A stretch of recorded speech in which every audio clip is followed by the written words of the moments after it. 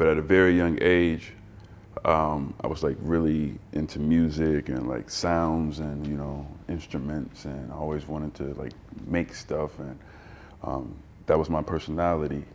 I was always curious about things, and so I didn't just accept. I always wanted to know more, and I got lucky to, at a very young age, encounter Reggie Moore, who is the Office of Violence Prevention Director here for the city. When I was in 5th grade, I think that this is where like my life changed. Is where I started to encounter with people because I didn't have a father figure. I started to meet people that kind of filled that void. And Reggie Moore was one of those people early in my life in 5th grade, where he and Charlene Moore, they were at Lee School, Lee Elementary, and they were just, I don't know what I can't explain life, why so early in the game they were there, and then fast forward to high school, I meet them again, and they have an organization that I immediately joined, and that's kind of how like my childhood shifted. I could have been like everybody else out here in the community. We're currently on 10th and McKinley, like 5 minutes away from where I grew up, 12th and North Avenue. If you ride down there, it's kind of, there's a lot of construction, but it was it's the 53206 zip code. That's the buzzword, everybody, for me, it was the hood. It was it's where I grew up at. And it's where I made discoveries. I feel like I discovered myself, and I think it was at a young age. I was very certain that I didn't want to stay there, and I tried to figure out or create ways for myself to explore other communities, and I think that joining Urban Underground and my relationship with Reggie Moore helped, I guess, guide me into a new, or take me on a new path to finding myself and finding the things that I like. What got me into the film, photography, streaming industry was just curiosity. It was curiosity. It was opportunity. It was like this moment in my life where I spent, since high school, I was a DJ. So I spent maybe 12 years DJing and traveling the country and trying to, figure out how to navigate through the music industry. And, I spent a lot of years doing that. Just to get to a point where I was just like, all right, I'm kind of outgrowing that, and I want more. I had a girlfriend that we were in a relationship, and she wanted to learn how to DJ. I taught her how to DJ. She was a radio personality, and I just thought her knowing how to DJ would be just an extra, piece for her to have. And I taught her how to DJ, and then she went on and became this DJ and was getting all these gigs, and I didn't want to compete with her. And it was around the time where I was kind of falling out of love with the music industry, and so I just said, you do this, I'll pick up a camera and just film you doing this, which is how I began like filming anything or doing anything with the camera. It really was just like, all right, I don't know what to do at this point. I need to do something else. I don't have a job. Can I work a job? I've been DJing and doing music industry stuff for so long, and I actually even tried to get a job and it didn't work out. So the entrepreneurial side of me, it was like a 6-month period of time where I have a camera and I have time and the internet, and I just got on there and just started like YouTube and how to do this, how to do that, testing things, shooting fake music videos with myself just to see like, do I want to do this? No, I don't want to do that. And just getting to know the camera, and got lucky in 2016 with, again, 'cause I'm a creative, and I used to be on like websites like Product Hunt, facebook.com every day, just looking for the next new thing. Every day there's just tons of new technology, software, ideas and stuff from creatives that they put up on this website. And I would go on there just looking for things. And I guess the new thing was Facebook Live at the time, you know, and I had I had this camera, there's a 70D, Canon 70D, and I'm just like, man, you know, everybody's going live on their phones, and if I could figure out how to go live on this camera here, you know, I'm gonna probably change the game here. I get on YouTube and do some, you know, some searching and just trying to figure out my idea in my head and see that there are people that are doing this, and they're trying to figure out the same thing. And I just kind of went with the wave, you know, as those videos, you know, kept coming out. I kept watching and seeing where they were going with it. I learned something. I would say, you know, in this market, I'm kind of one of the pioneers of live streaming, not streaming live, but the live streaming to Facebook in the social sense that, you know, for the purpose that I was doing it for. You know, I was, you know, trying to be, you know, I wanted to be like the media for the community. It's one of those moments where I learned I learned the technology of live streaming. So I had this conversation in my head. I told you I don't want to be a video director. I don't want to be a filmmaker. I don't want to, you know, what do I want to do with this camera is the conversation that I had with myself, and I landed on the live stream. I felt like that was the thing that is giving me the edge. I'm an entrepreneur, so I have to do something that I have to stand out, you know, amongst the other people with cameras. And I had to start from the bottom and climb. You know, you had to go to the nightclubs and shoot stuff, and had to do things that I didn't want to do with the camera just to find out that I didn't want to do those things. But to land on live streaming, in 2016, there was the Sherman unrest, and it was the moment where I felt like I could use this the most. Dialogues, conversations with the communities. I felt that having this Facebook Live platform is perfect, you know, for community dialogue, and I used it for that.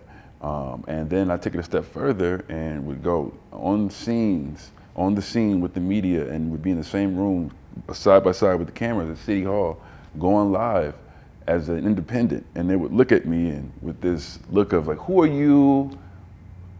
Where are you getting this equipment from? Because, you know, I had newer equipment, I had technology that they weren't well versed in yet. 2016, there were very few people, very few news stations using live streaming software to go live on Facebook. That wasn't in their model yet. And, you know, I did this. I mean, I got hired from a company at CBS out in Louisiana just to help them start their live stream social engagement strategy. I mean, there are many, like, to be a pioneer, it was exciting for me. I take pride in to be an African American with this knowledge.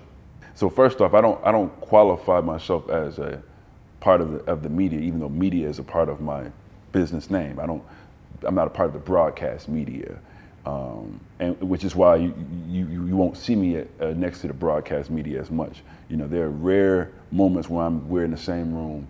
It's when a client calls me to do a live stream, and then they happen to be there because it's one of those major announcements or something. It feels great to be disassociated with the media. What I understand about the broadcast media is a fraternity.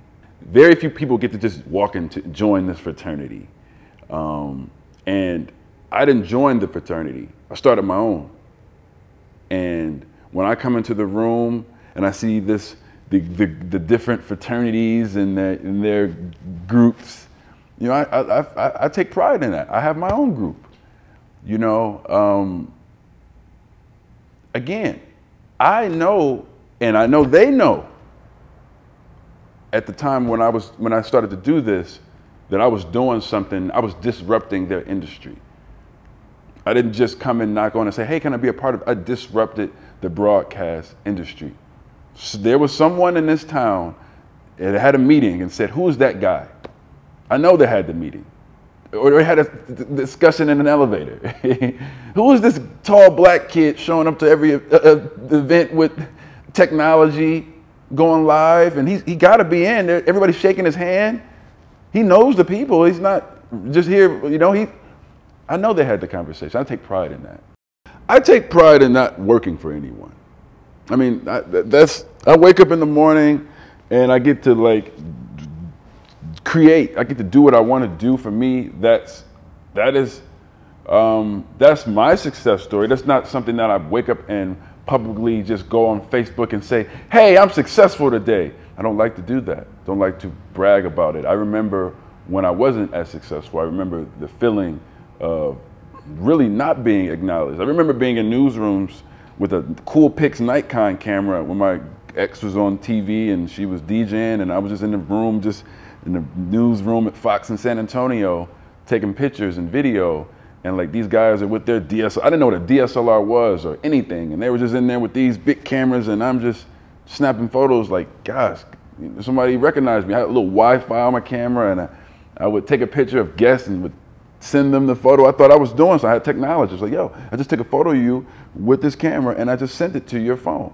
That was in 2015 I was doing that, and not being acknowledged. So now here, fast forward to be in a situation where like my phone is blowing up for work, and people, that's success to me. I built something from nothing. I get a lot of work because I'm consistent. I'm professional. I'm on time. I'm before time. I show up before the opportunity exists, and I present myself. Here we are in No Studios. I'm wearing a No Studios hoodie. I remember the first day a year ago when No Studios was just about to open, and the first day they opened, I stood outside with equipment, and I offered myself to No Studios. I said to myself, hey, this will be I actually said to No Studios, I'm sorry, live streaming will be a great technology for this space. This grand opening should be streamed live on Facebook. They allowed me to do it, free of charge.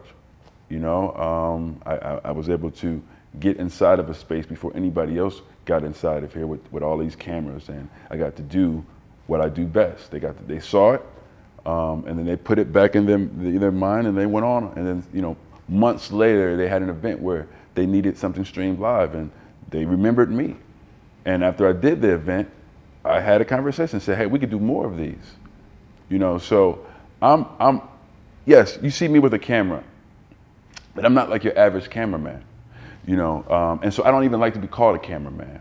It really is not an insult to me, but deep down I'm insulted if you just call me a cameraman. Because I'm a businessman.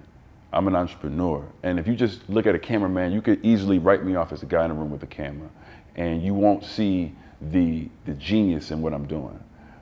You don't see the disruption. You just see a guy with a camera. Hell, why am I even in the room? Look how I'm dressed. I don't have to follow any rules. Like, I don't think people get it when they see me. And I had a conversation with a mentor about this. It's like, I don't do a good job of explaining what I'm doing. I don't brag. I don't get online and tell my story as much as people do these days. And so it's easy for my story to be, you don't hear it, or you can miss it. You could see me and write me off as, again, just a guy with a camera and not know. It's like, people say, he's in all these rooms. You're everywhere, man. Everywhere I see you, man, you're all over the place. But you're not putting it together, though. My journey to where I am now was a struggle, in the sense that I didn't go to college to learn the skill that I'm offering now. I had to trial and error, I couldn't sell this to anyone until I knew it worked. So I spent a year doing what I'm doing now for free. I went around and tested this with many people, and I failed many of times, but I was persistent and I was consistent, and I didn't fail as much as I've succeeded. And I've done a lot of live streams. And so when it comes to streaming live, I'm the expert.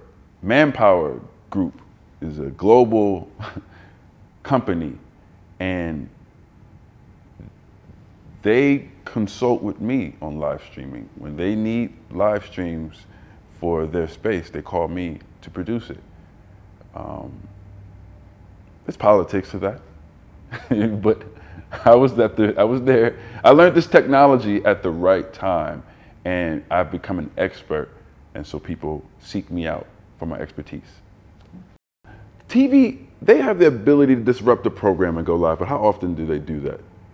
Most of the time, the broadcast is recording for a evening or a noon telecast.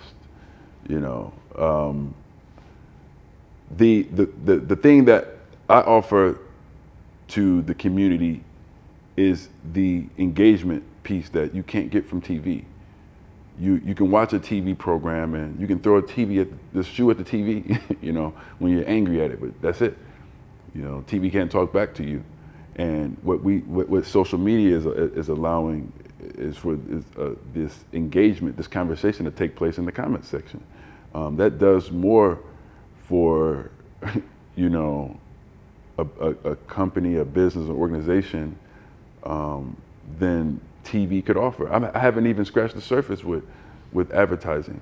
You know, the things that you could do with advertising on live streaming, as opposed to what they're doing on TV. You can pay for a commercial to air on TV a certain amount of times, but through a live stream, they can see it forever.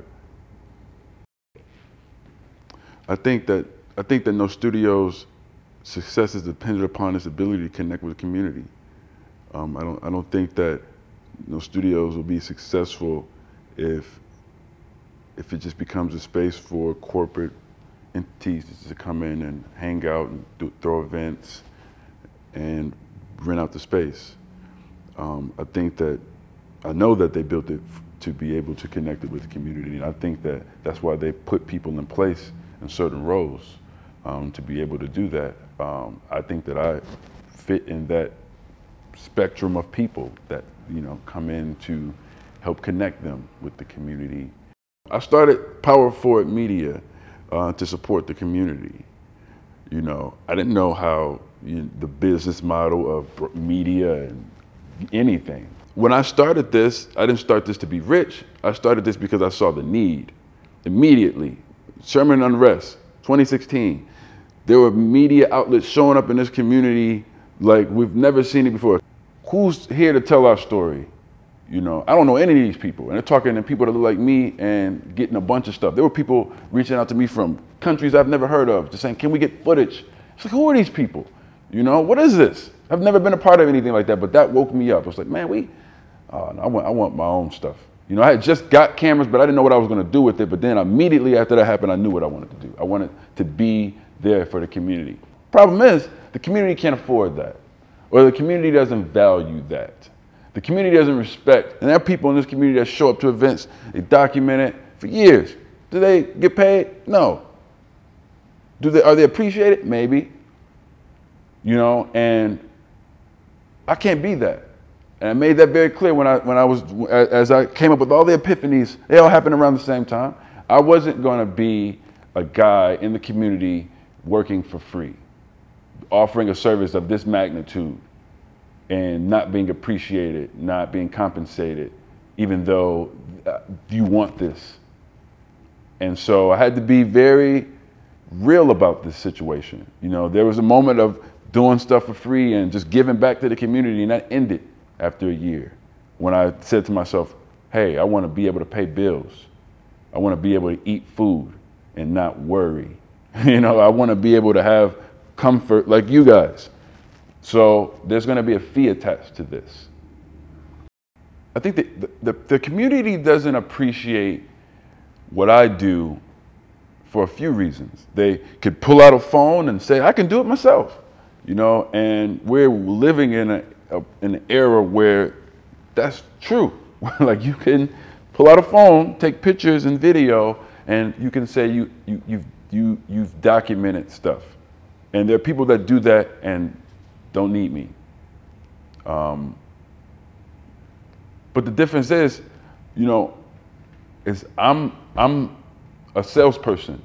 So I'm selling to them that that's terrible, you know, and I'm providing, like, I'm able to back it up with using my equipment and showing people like, yo, you can't be No Studios and have photos from phones at your major events. You can't be the biggest church in Milwaukee and you're not streaming live, but the churches that you associate with around the country are doing it. I'm a salesperson, you know, so I'm able to prove to the community why you need this, but why you have to pay for it as well. And it's understood, but I think the problem is in this community of media independence, we don't know how or have the courage to fight for what our value and say, hey, this is what I'm worth. I want this. Everybody's not a businessman with a camera. I did my own business since high school. My principal had to pay me to DJ our prom. I got paid to do prom, you know. So, and I didn't go. So, but I understand business. I understand that people make money, and the truth of it is, as I see white people every day offer a service to the community, black, white community, any community, and they get paid a lot of money and it's overlooked. They don't have to give back to the community. They make a lot of money every day because they have equipment and they get to put it all around the city in different rooms. Well, my plan for the future is to have built something that doesn't have to beg for money to survive, to have built something that can support young people and the ability to do what I wanted to do with this. But it costs money, and like, you're not gonna see a Fox 6 News out here. I mean, you got people like the Milwaukee Independent doing what you're doing. And hopefully I can build something that can support what you're doing. But again, I don't know where you get your support from. When I was out here looking for support, it didn't exist. So I have to tell myself, I have to make a lot of money right now in order for something to be built that doesn't need to be like I gotta write a grant to somebody and hope that. I don't want to live like that. There are people out here, again, making $10,000 a day, providing a simple service, speakers in a room, microphones, they get paid, and they keep doing this for these major rooms. They keep doing it, and I'm watching them do it, and I said, I can do that too with the service I'm providing and still give back, still support these community-based organizations that are doing great work, and they need someone like myself. You know, it's a beautiful thing to see young people behind cameras providing this service. And that's what I'm creating. I'm creating a community of young media entrepreneurs, or, you know, I'm creating the next new phase, the next wave of new media. You know, I have my vision at one point, and it still is, it can happen now. But my vision at one point was to be able to walk into a room and set up, and by the time the events, you know, the press conference got started, you know, you couldn't tell who was who. You couldn't tell my team from the media. You couldn't tell if they wouldn't even have space to set up their cameras. I want to have 10 cameras in a room, and just by the time Fox and 12 and then 50, they get there, they can't even set up, and they're just pissed off because I can do that now. Have I done it yet? No, because I'm just waiting on the best time to do it. That's fun for me. That's just a fun thing to do. I think that would be inspiring to someone watching. I think that people in the community will finally they would get it then. Like, you know, the human side of me does want people to see that as an independent black man, I had a vision like this. And this was a very big vision for a black man to have. And I kind of did it, and I'm still doing it with very little help. It's hard, you know, as one person with a vision, and you're still trying to build something. You know, you have this big vision, and you're like, yeah, I want to take on the broadcast. I mean, who does that? You know, no one even wakes up with that kind of dream, and I kind of did it, so now I'm kind of trying to keep it alive. Like, I don't want to just wake up and be like, you know, no, Power Forward Media, we don't want to. I would be embarrassed. Like, I would feel like I just, you know, so I don't want to do that, so I'm trying to keep it going, and it's working. Do I know where it's going to be in 10 years? I don't even know where social media is going to be in 10 years. You know, I have a social media business. That's the scariest part about anything, is my business is kind of dependent upon the life of social media. You know, if all we don't know, like social media could just end tomorrow. Like this thing, just some judgment at court, and Facebook is shut down. You know, and that's a part of that. If you ask me like, what are the struggles? Well, that's one of them. You know, it's like I'm selling live streams to people with the internet. Well, the internet is finicky. Like the internet could stop working one day. I had just dealt with that this last week. You know, where this Facebook views, no one got a view on Facebook this Sunday. If you went live on Sunday and you were at church, or you were anybody going live on Sunday, you got 0 views. For me, my business, that's catastrophic. And I had to fix that because they don't understand that there could be a Facebook issue. Yeah, there was one, a nationwide one this Sunday, and I had to, that's my business, you know, but that's fun for me, you know, because it's like, it's something that I understand, and I get to be an expert in it, and I'm teaching young people how to do it, to become experts, and my little idea, you know, is growing.